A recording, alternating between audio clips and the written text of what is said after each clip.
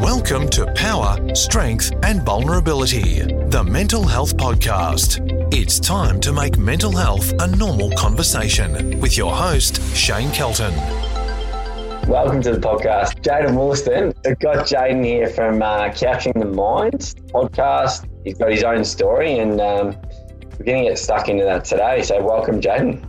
Thanks, mate. I really appreciate you taking up your time to get me on to the podcast, mate. I'm really eager to share my story and hopefully, through me sharing my experiences, that it will help someone out there that may be listening in.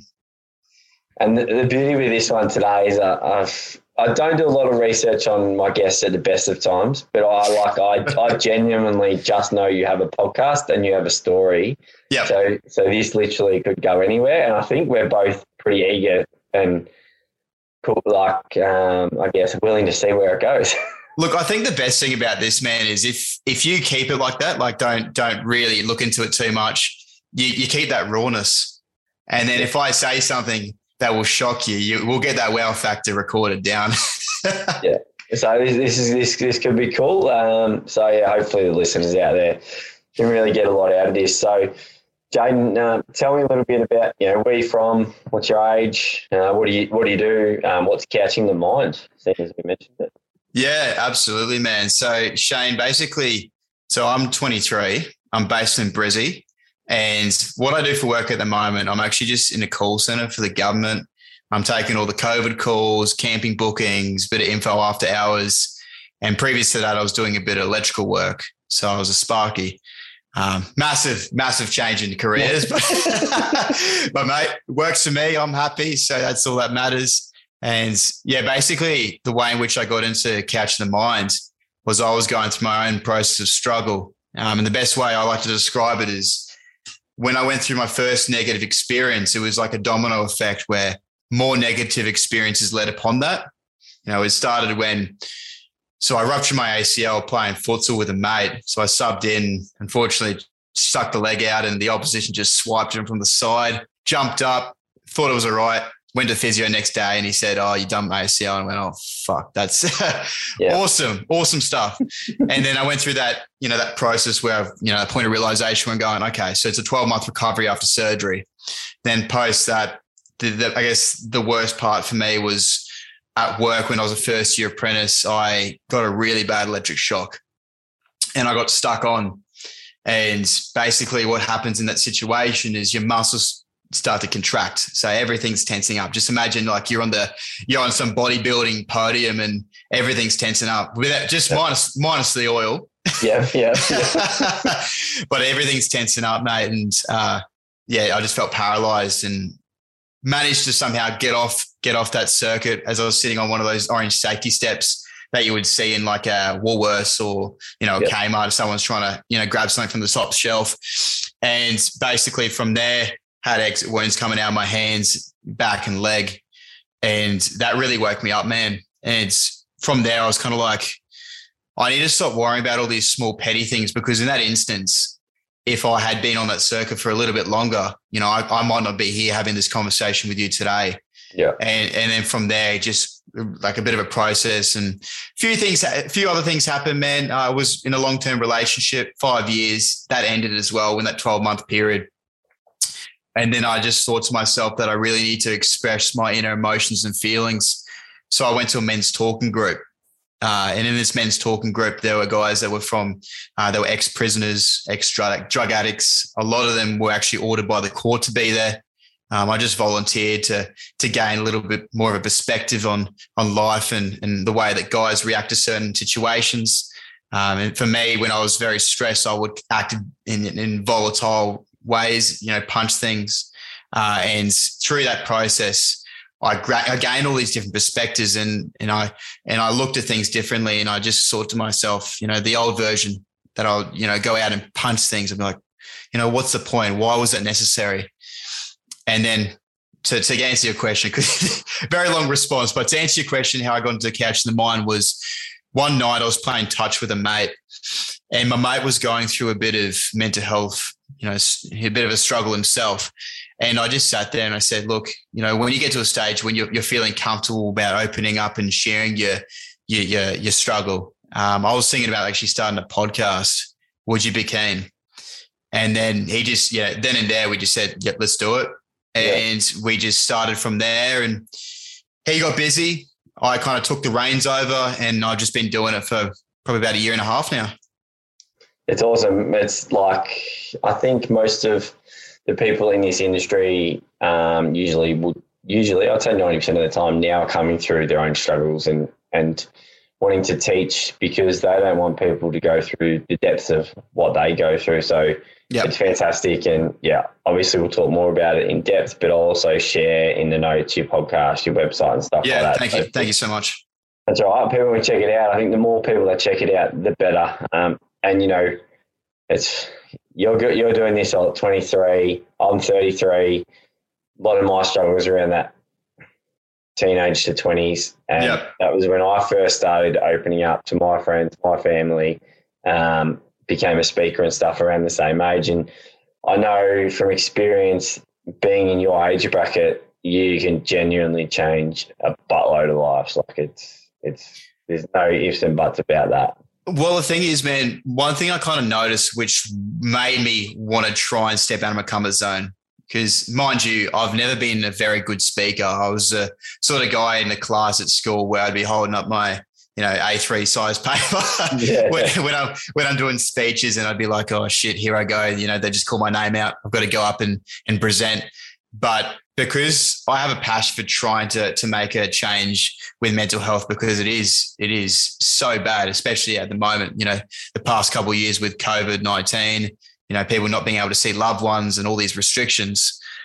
I just thought to myself, there's not a lot of people my age that are open in talking about mental health.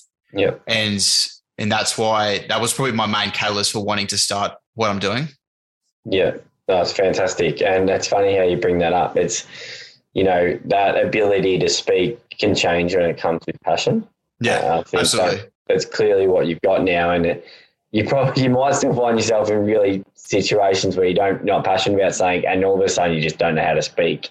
But then when you when you get up and you're passionate about something, you just keep going, and everyone's like, gee, and that's what hooks people in is.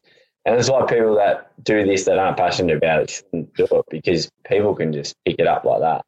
Well, it's one of those things, man, like where you see people in really, really high stressful jobs. So say, for example, if you're working for Lifeline, you go through your training course and you're doing full-time work on the phones, taking suicide calls all day, every day.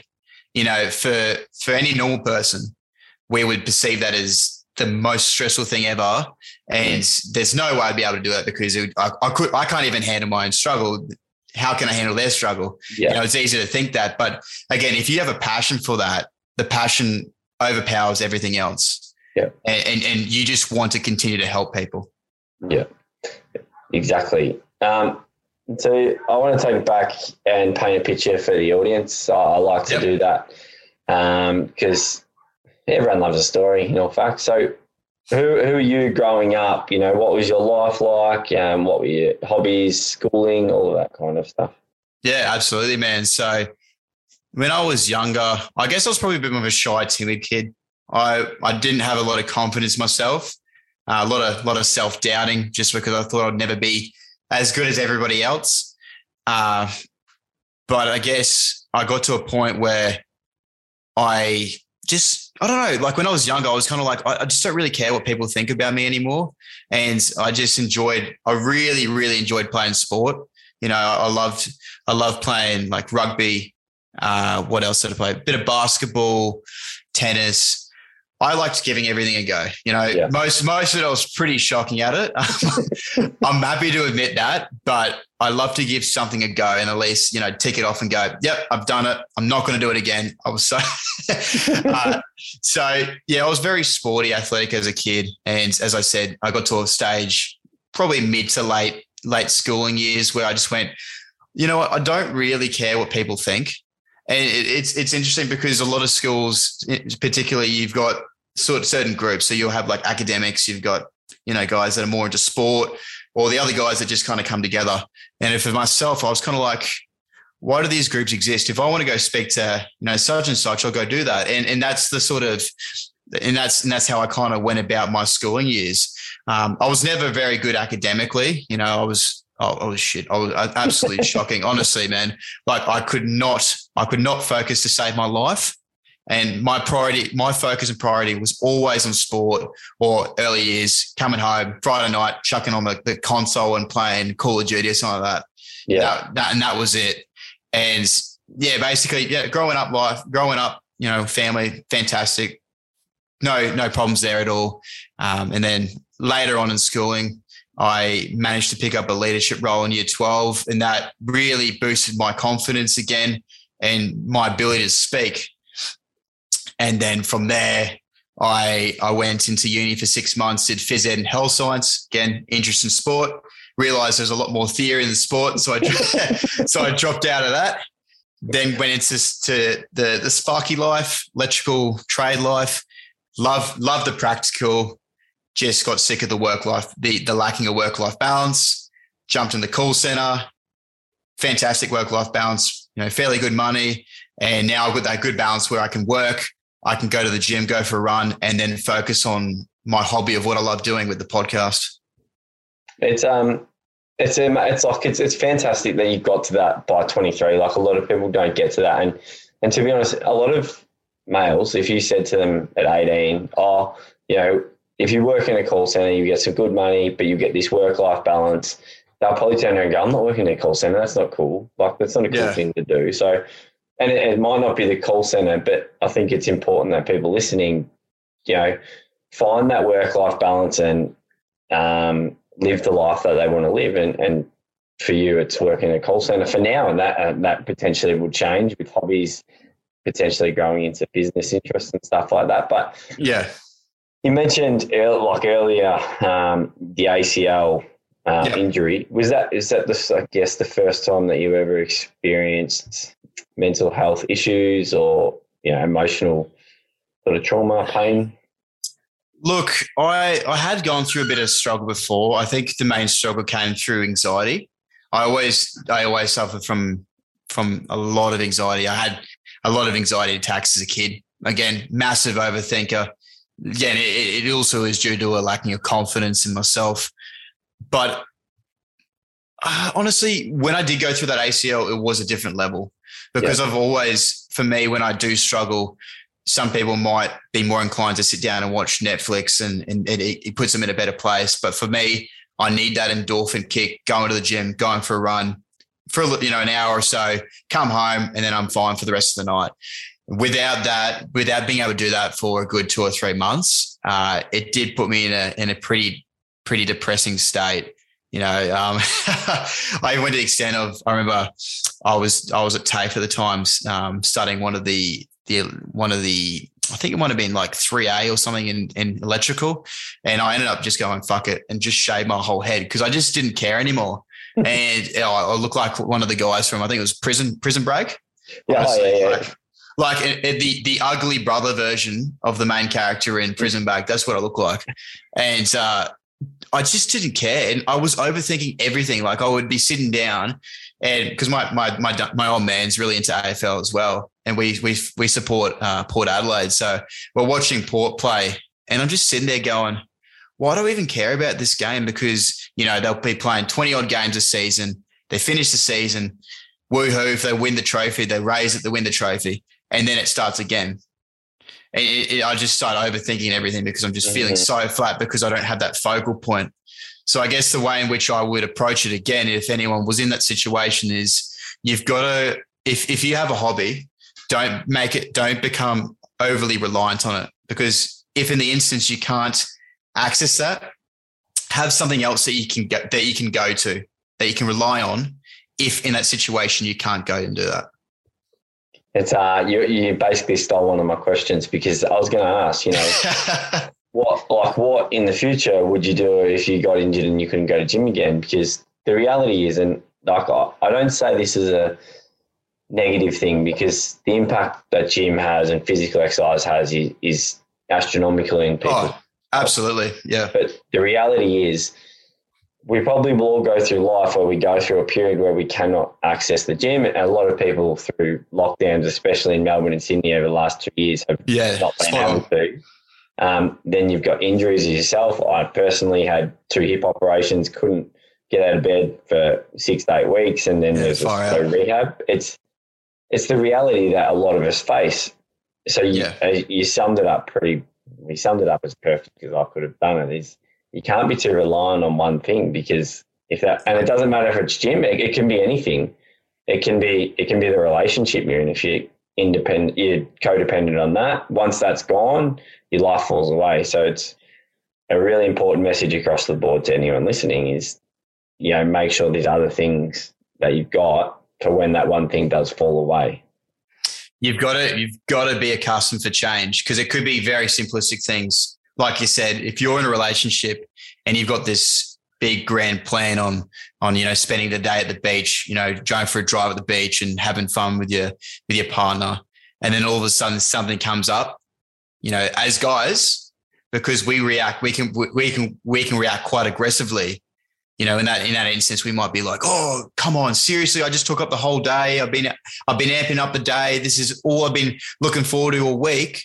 But realistically, if you can't help the situation, you've really got to analyze and take a deep breath. They're not doing this to annoy you. Mm. Things change, and you've got to learn to be accustomed for that.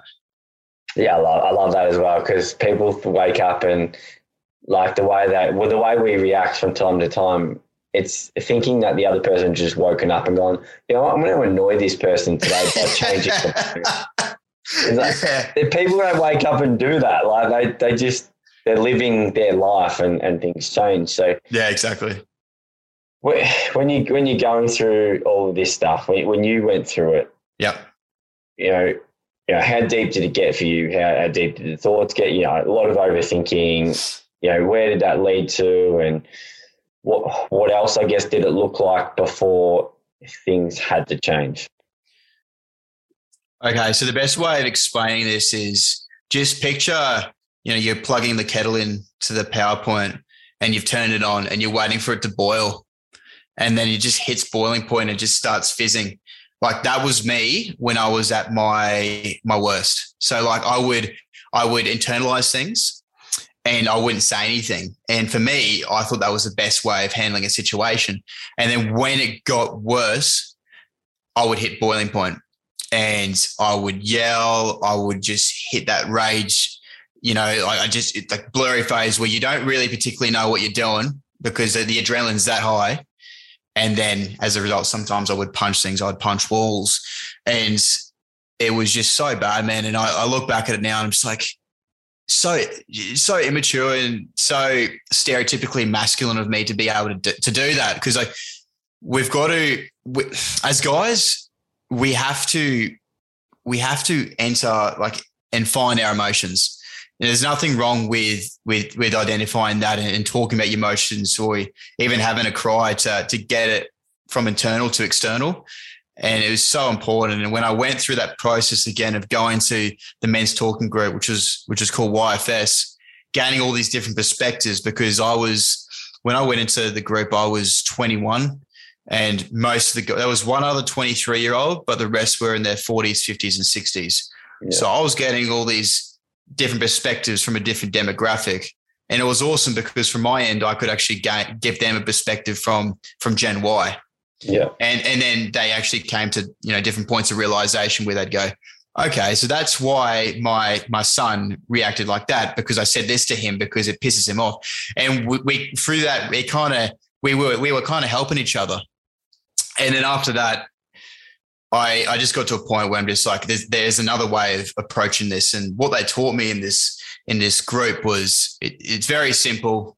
Don't have to overthink this. It's called like I think it's called triangle, circle, square. And basically what happens is before you actually implement anything, you're the triangle. So you're used to your old ways. You're getting angry. You're being a dick. You're punching things out of aggression. And then slowly you start to think about things before you act, and you become that circle, and you slowly see change. And then as you go in this step process, if you jump back to square one, you become that square again, and all that you've learned is all but lost. Yeah. So you've just got to really think about it. Like, you know, you put the hard work in to try and make change for yourself. Do you really need to go to that state of aggression and hitting that boiling point? Because now, whether or not you've been working on yourself for 2 or 3 months, those 2 or 3 months are irrelevant. You're back at square one again. And that's what helped me get through that process now. What was you've gone to this group, but how did you get to this group? You know, what was the decision? Yeah. Or who helped you get there? Was it someone that pulled you up and said, "Hey, Jayden, like this is too much. You punched too many things," or what happened there? Because and for everyone it's different. Some people realise it themselves. Mm-hmm. You know, I've done the same thing as you, punch things, and when you break your hand multiple times, you realise it's time to probably change. Not good. Yeah, exactly. So what was it for you? Yep. So I just remember one night, basically, to not go into too much detail, when I was going through the breakup phase with my ex, there are a few things that had occurred and I was holding it within myself again, as I mentioned, the whole internalizing thing. And my parents could sense that I was holding on to something, and I kept telling them, there's nothing there. And they just kept picking at me, just poking me, like poking the bear, trying to get those answers. And then after I'm like, okay. And then I just blew up, told them, and I just went, I'm sick of this shit. And then punched the wall. And then my old man just said to me, you can't keep doing this. Like it's not healthy. It's not doing you any good. Whether or not you played any part in this situation that you're now holding on to, it's not doing you any good. And that's when I woke up. My old man actually went to the men's talking group as well. Yeah. And that's how he told me about it. And, you know, he couldn't recommend it highly for anyone else. It's awesome.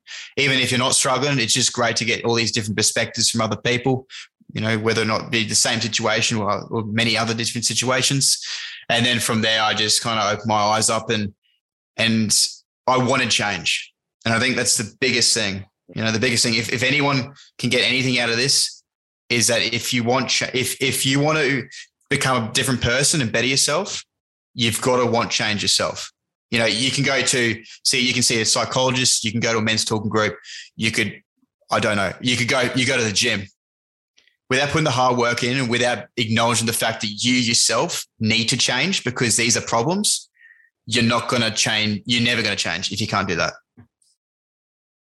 It's like for me listening in, and I hope other people are hearing all these pots of gold as well, because the reality is like, so I'm listening to you going, how are you 23? Because for you to say, like, turn around and say, you've got to want it, and you've got to do the hard work. And, you know, multiple things you said before, it's baffling because a lot of people listening may go, geez, he's right. You know, I've been a counsellor, I've been a psychologist, and I just didn't do the work. I just didn't do the hard work myself. And where I do a bit of admin work, where I've done a bit of therapy work and stuff like that, the key message, and we had a client we're working with recently who the way they were trying to get sessions booked in and stuff like that, it made us do more work as therapists and workers. And basically my boss turned around and said, I'm going to put this back on you. We're doing more hard work than you. So if we keep going through this process, we're going to be working harder than you. So you're not actually going to change. Yeah, and that's exactly right. The person involved, the person that wants the change, has to be the one doing more work than the other people around them. And it doesn't matter whether that's a therapist or a mum or a dad or a brother or a girlfriend or a boyfriend. Yep. The individual is the one that's got to be doing the work. In saying that, what your dad did was brilliant because he could give real life experience and say, I think this is going to help you or whatever. This is why. Come along. And if you don't like it, you don't like it. But it's that perfect breeding ground for change is, you know, you're going to get guidance, you're going to get knowledge, but essentially what you've got is, and I'm not trying to blow smoke up your ass here at all. I think you probably don't need that, but you know, the old version of Jayden probably would have needed that. Yeah, for sure.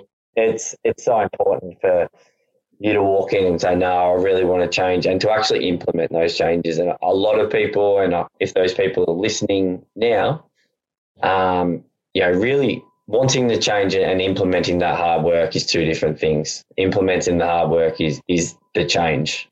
Yeah, no, exactly, man. And so a lot of like people get stuck on the fact that like, oh, I'm 60, can I change? Is it too late? There's no age that's too late for change. And people might be listening in right now going, this bloke's 23.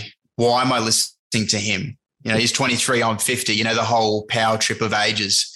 Yeah. Just fucking forget the fact that I'm 23. Just listen to the experience I've gone through and what I've gained out of it. And that's so important, because if you don't, like, regardless of what age it is, man, if you don't make change, nothing's going to change.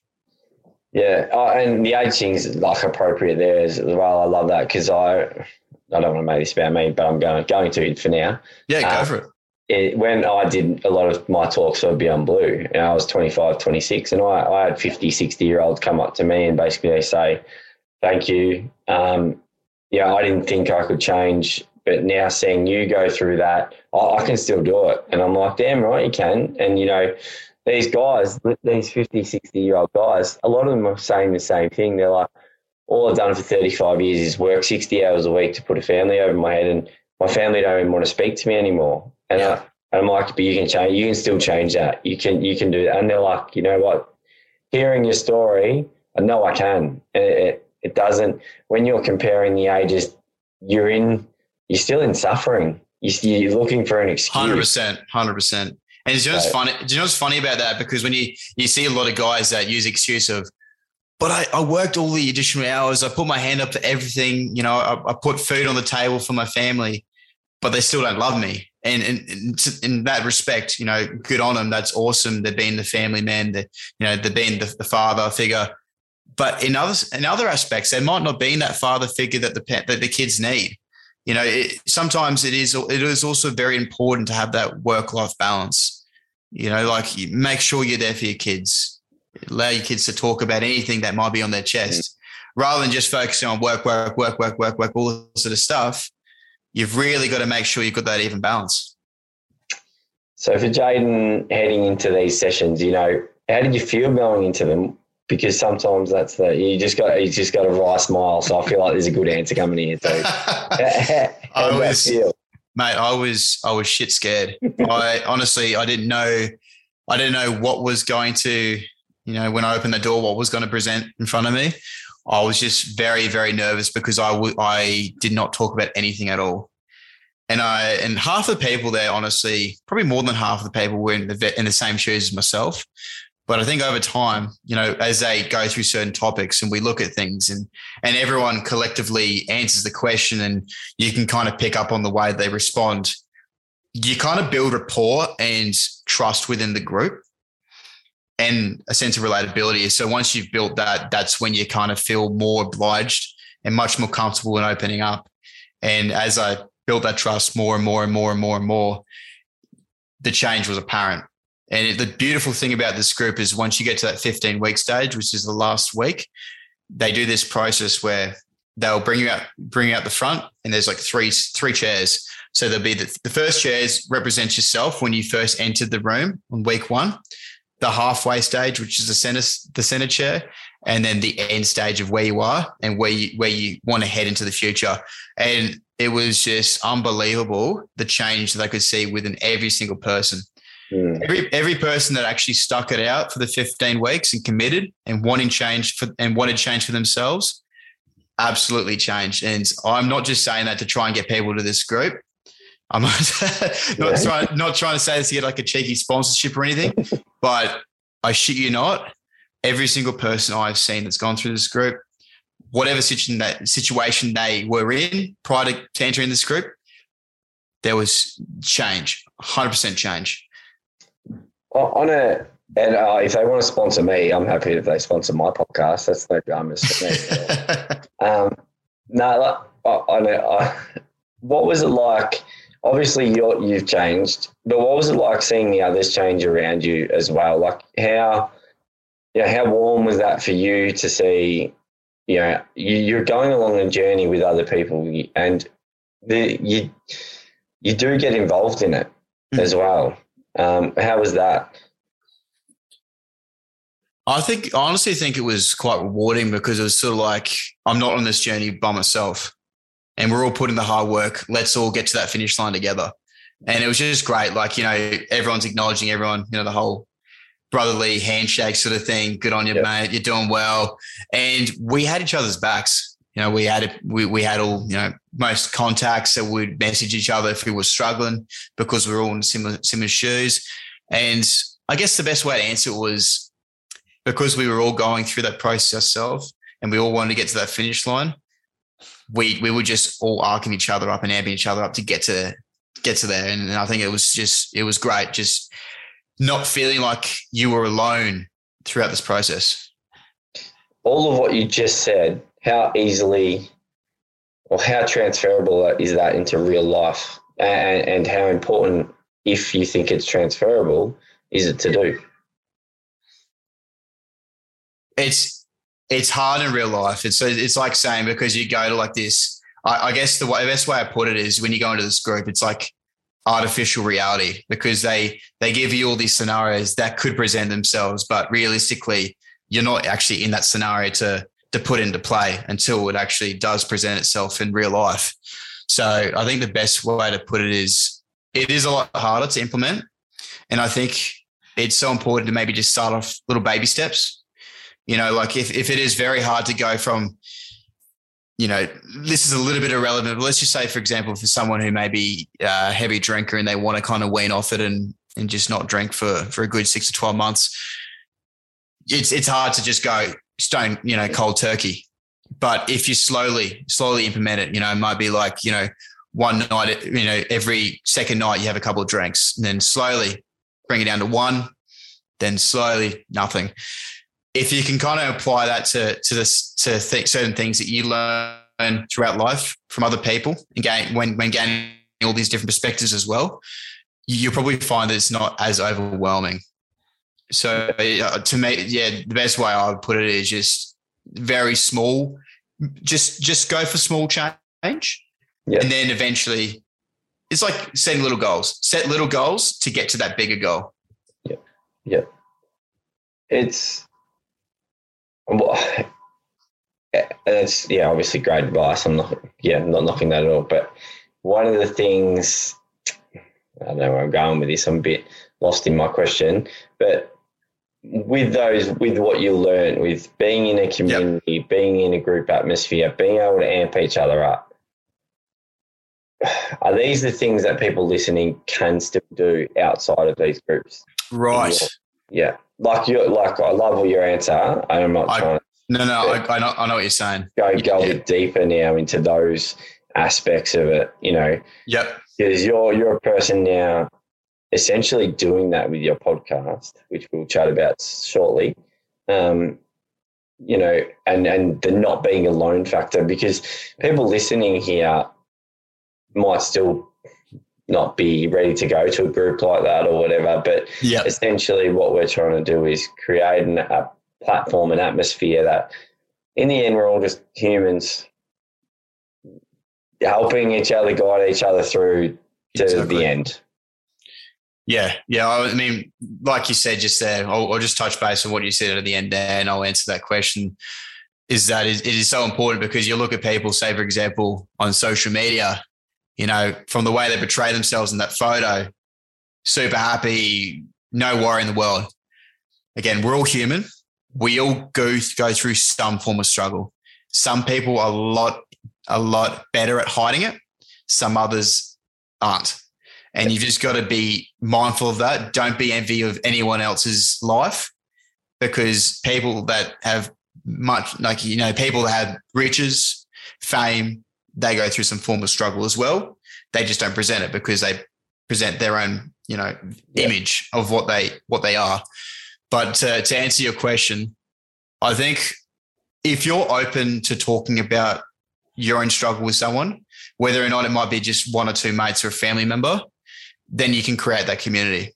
You have to be open in talking about these conversations. If you want to go deeper into this, you have to be open about talking about mental health or struggle, or just asking your mate how you're going, and it being in more of a serious sense rather than comical, then you'll build that community and you'll find that safe space of being able to openly talk about these things.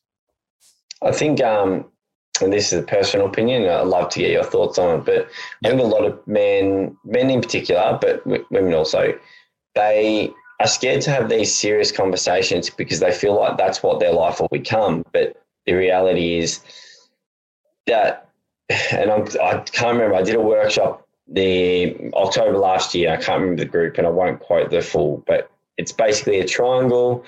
At the top is like your shit talk, your how you going, yeah, good. Then your next is your, the weather's been this lately or COVID, and then you go down another rung, and that's when you start asking about someone's family. And you go down another rung, and that's the serious shit. But no one ventures down to that part of the triangle because there's a fear factor around it for many different reasons. I think, from my opinion, we don't need to be there the whole time, but you've just got to allocate, parts of your life to that and be able to go in and out of that. And I think you would agree. You might have your own take on it, though. No, I agree. I think it's important to touch base on it, especially when you need to, when you're not feeling yourself. But we can't be worried about everything. We can't control everything. Things happen in life. That's life, essentially. And I think we just got to live it and learn to not overthink it and just live in the moment. But be mindful that when we are hitting our lowest points, that we do go and speak to the people that we can trust the most in opening up and talking about this sort of stuff and allow it to get off our chest. Outside of this group that you went to, what are the other things you started to implement in your life for the change? So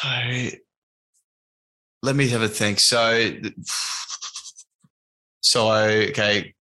I've gone to this group. I guess the best thing I've learned over time is when I did start doing this podcast, that it could be a matter of, probably the biggest thing that I've learned is that I could be faced with a situation that's exactly the same as what you're being faced with.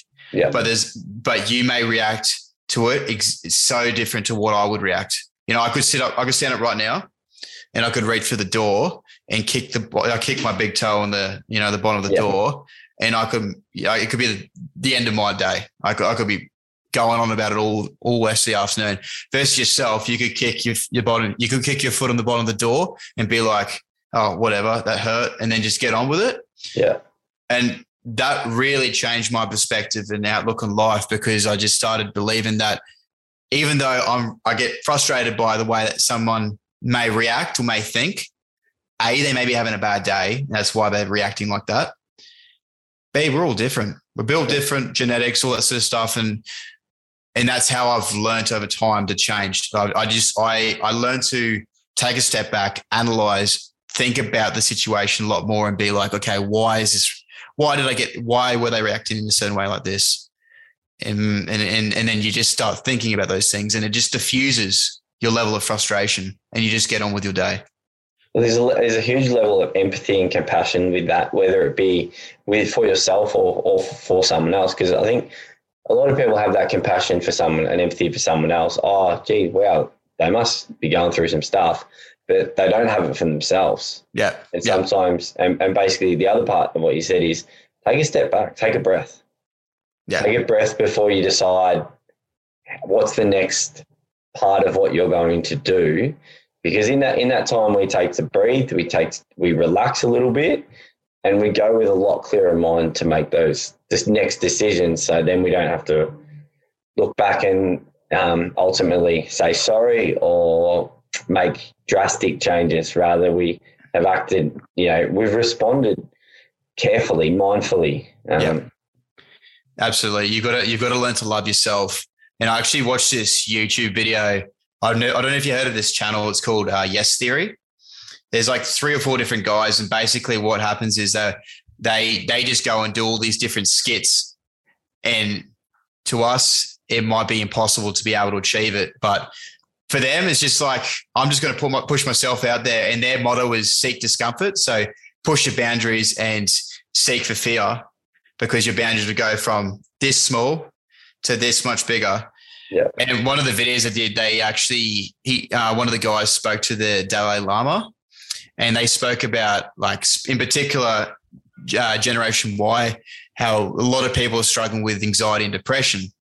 And basically, in summarizing what the Dalai Lama said, he basically said that the reason why a lot of Gen Y struggle is because of the whole, oh, poor me, look at me, I need attention. Hey, I'll put my hand up. Why is no one listening to me? It's just the want and need for people to always be, looking at you and making sure what you're doing. Whereas if you learn to love yourself and not become reliant on people's attention and people's company, you'll learn that idea of depression and that struggle will slowly diminish. Again, it is a process. It's a marathon, not a sprint. Yeah. But over time, you'll find that will help in the process of healing. Yeah, I watched that video you shared it last week. That's it. That's the one. Yeah. So that's it. It's a ripper. I'm just going to make a note to I'll put that in the show notes as well. Yeah. The other stuff that I've got going in there. It is. It's a really powerful video, and I hope people pause the podcast and go watch it, because it does. And like, everyone looks at the Dalai Lama or people I guess who are in a different light, in a different realm, and they're just in the moment as being a place where you can't get to. And to be honest, we probably can't in the world we live in ourselves, with technology and cars and work and stuff. But the lessons they teach are still lessons we can implement to improve our well-being, improve our life, improve our happiness. And it's not about getting to where they are. It's not about, it's like all the lessons that the Buddha teaches. A lot of what they teach, is very easy to do if you're sitting in a cave and you've got no stimulus in the world. Exactly. We live in reality, but the lessons are still true. And if implemented, will make life a little bit easier for us. And that's all we need. We don't need it to be hiding in a cave, meditating 24 hours a day, but just having that ease of pressure, the ease of stress, the ease of anxiety, the ease of depression throughout day to day will make a huge difference. Yeah. Well, you look at something like Buddy, the Boy Who Cried Wolf. No one's going to be running up a hill, screaming out, "Oh, the wolf's got me," and then continually do that on a daily basis. No one's going to do that. But it's the message that you gain out of that story, where if you continue to lie, people will take it as a lie, and when it actually is a realistic situation, people will just brush you aside. So it's just the messages that you can gain from these things. So you've gone through this group, you've started to implement a lot of the changes into your life. How did life change for you? When you got in those scenarios where you used to blow up, I mean, essentially you didn't blow up like you did. Yep. So what were the things you did to prevent yourself from blowing up? Yep. So again, I kind of use that triangle, circle, square process, and it became a bit of a competition for myself. It was sort of like, how long can I last before I do blow up again? And every time I could just feel it. I could just feel it simmering in the front of my head. I would just go, no, I'm going to win this. I'm not going to let my frustration get the better of me. And over time you do that. And before you know it, your concentration isn't on the situation and how you would handle it. And you become accustomed to the way that you react like that. And I feel like sometimes it is actually so important that we actually don't pay too much attention into the changes we make, because then we'll be more concerned about, have I made it? Have I done it? And when I was actually going through the men's talking group, I would always be, every couple of days, I'll be talking to the parents going, can you see change in me? Can you see change in me? And because I'm focusing on it so much, I'm trying so hard to try and make change. Whereas that is not the way that you do it. It's not the way you do it. You just allow it to happen. The first few times, you've really got to hone down on it.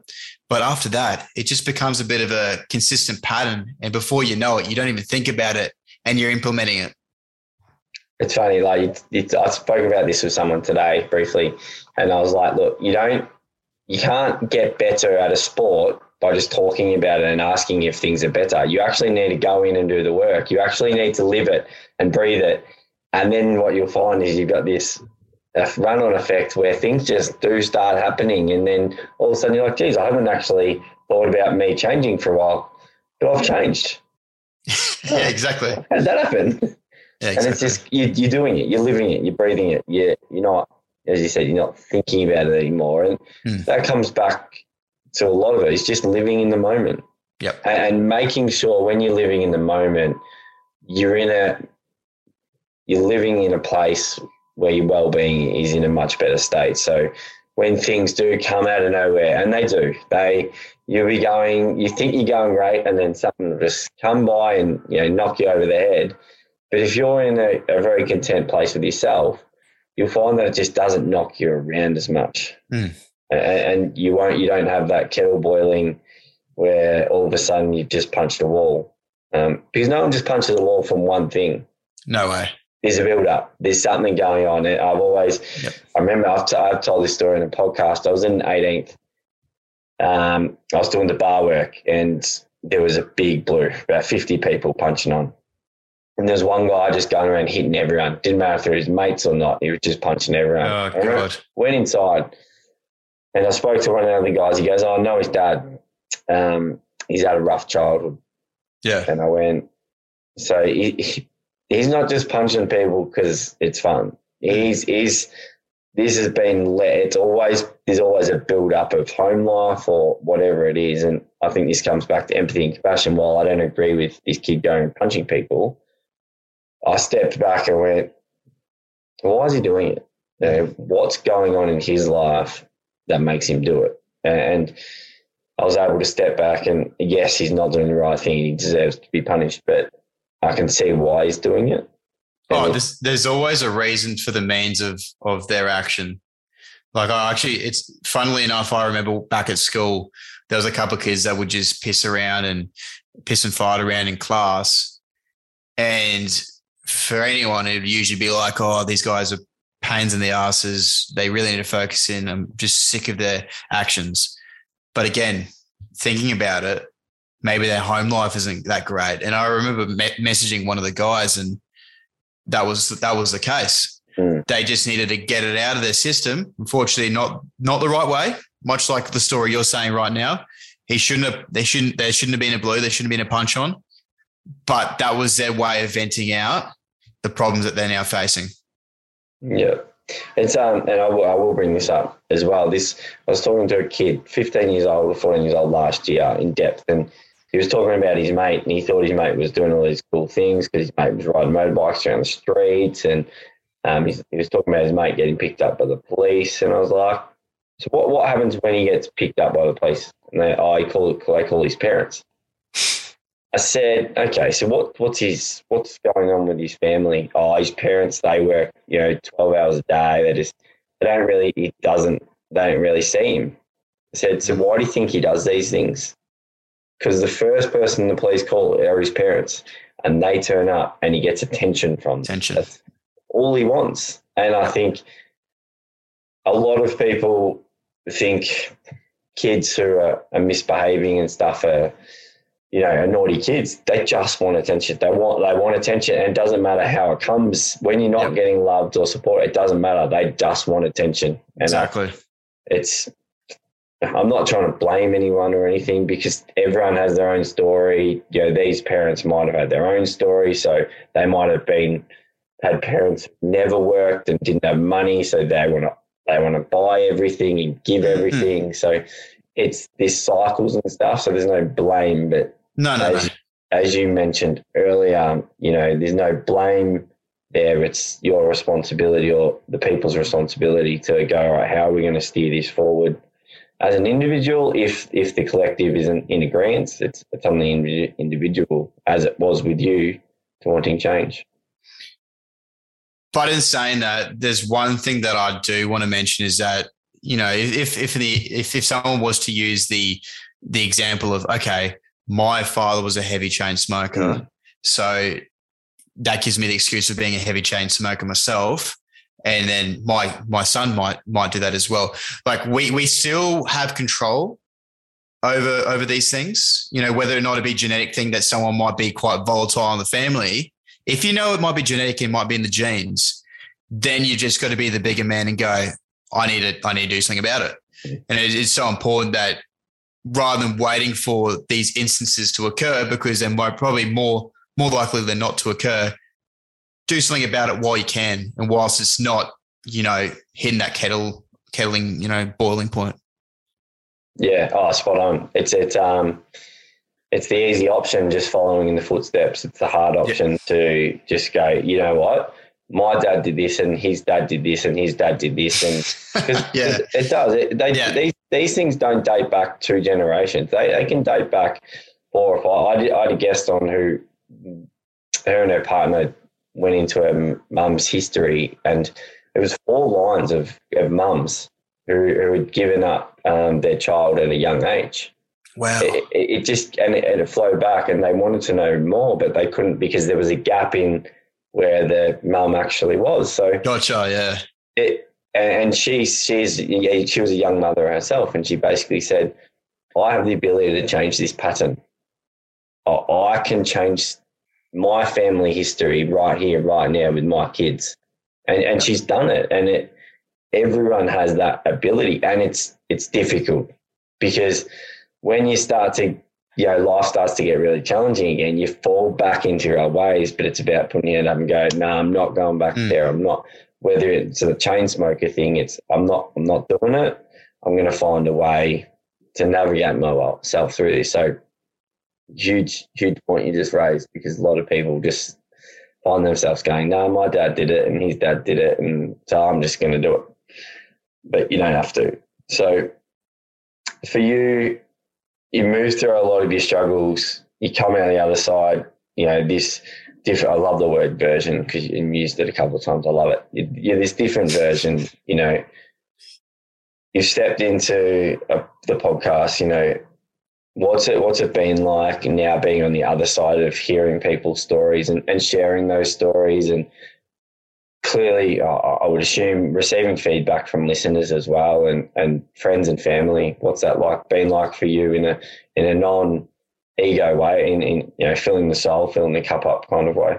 Yeah, no, absolutely, man. And I guess I've never really been like, I want to gain mass exposure with this, I want to make money, all that sort of stuff. And, you know, obviously ideally, you know, with everything we do, it would be great to make some sort of income with it, but that's never been my focal point. But I guess the reasoning behind the podcast was that I always just wanted to try and make a positive impact on at least one person. And as long as one person's listening into an episode that I upload, I'll just keep uploading. Something that I've learned again is the whole idea of gaining all these different perspectives and understandings. And that's why I try to get such a broadened variety of guests on the show. So I had one lady who was into like the BDSM scene, like bondage, all that sort of stuff. Very different scene to probably you and I, but it was good to get an understanding of why they do it, why it fills their so-called cup up.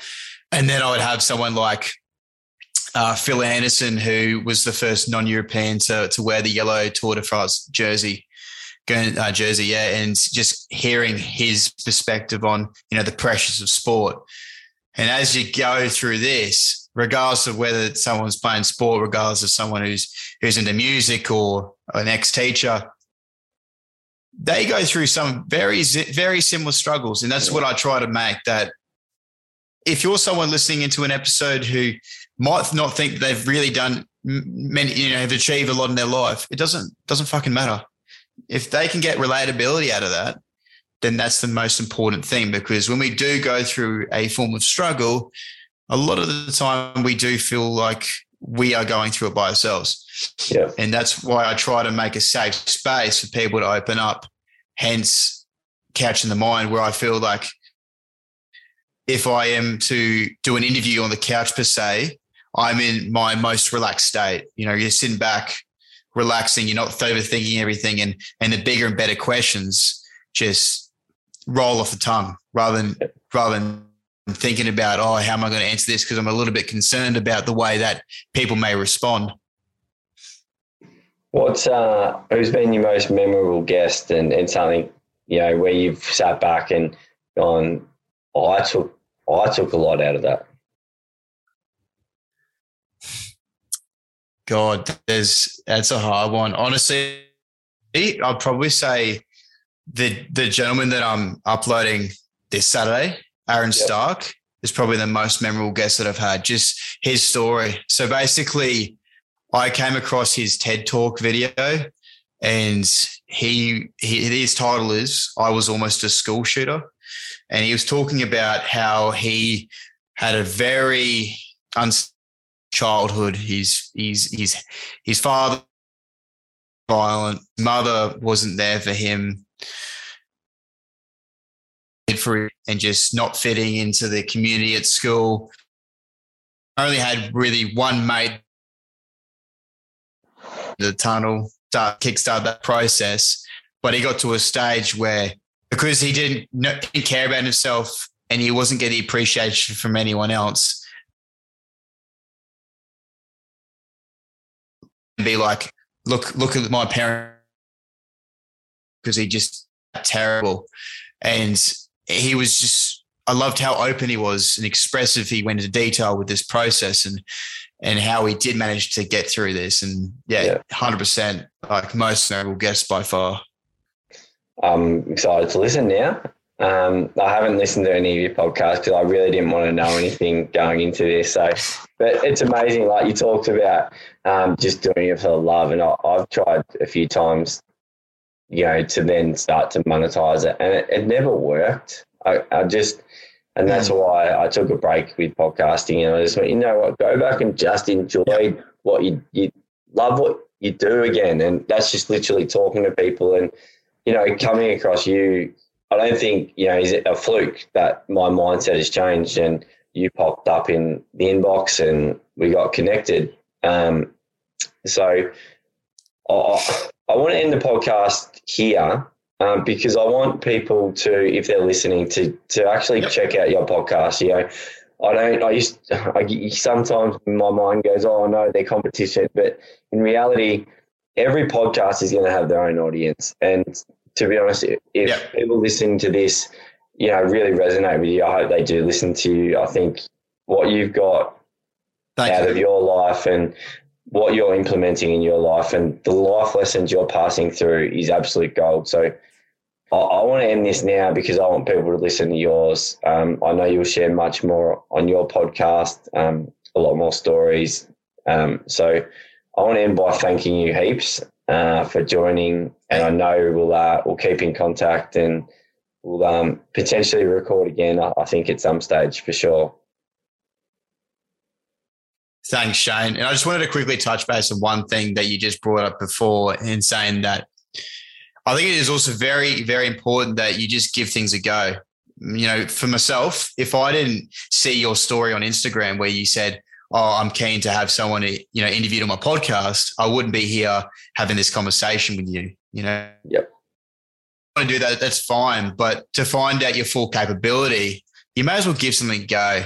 And even if you don't succeed, at least you can tick it off and go, at least I've tried, you know, and you just continue to push your boundaries by doing that. We'll finish with an absolute pot of gold. Thanks again to the listeners. Thanks, Jaden. Love chatting with you. Thanks for listening to Power, Strength and Vulnerability, the Mental Health Podcast. If anything in this podcast has brought up difficult feelings, please call Lifeline on 131144.